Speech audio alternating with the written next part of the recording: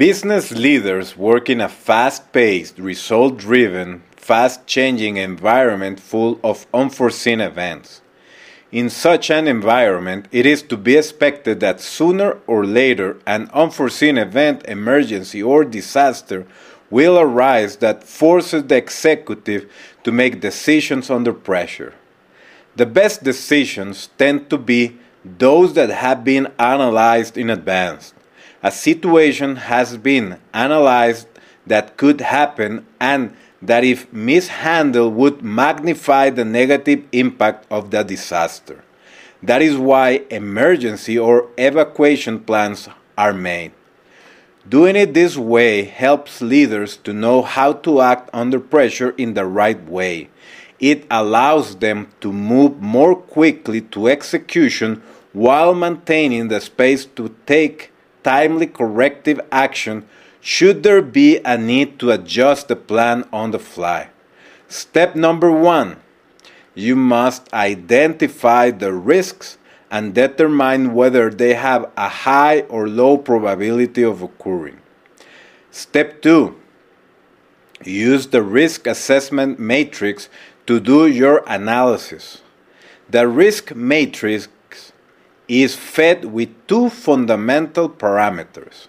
The first related to the probability of an event, claim, accident, disaster, and the second is its impact on the company. The ratio of these parameters, probability versus impact, will result in the risk level of each event, classified as low, medium, high, or very high. This relationship is made by joining the rows and the columns by an imaginary line.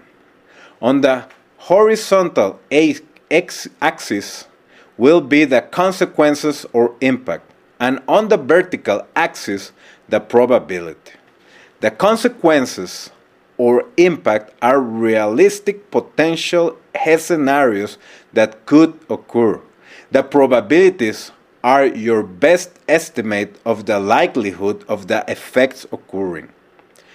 Base your risk assessment on real-world evidence and experience. This analysis will allow you to clarify which decisions take priority quickly. Step 3.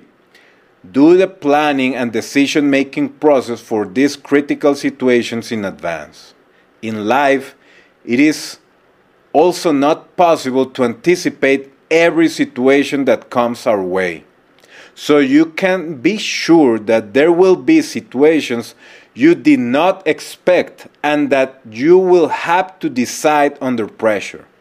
This decision should be made quickly using proper reasoning and aim at the best possible outcome.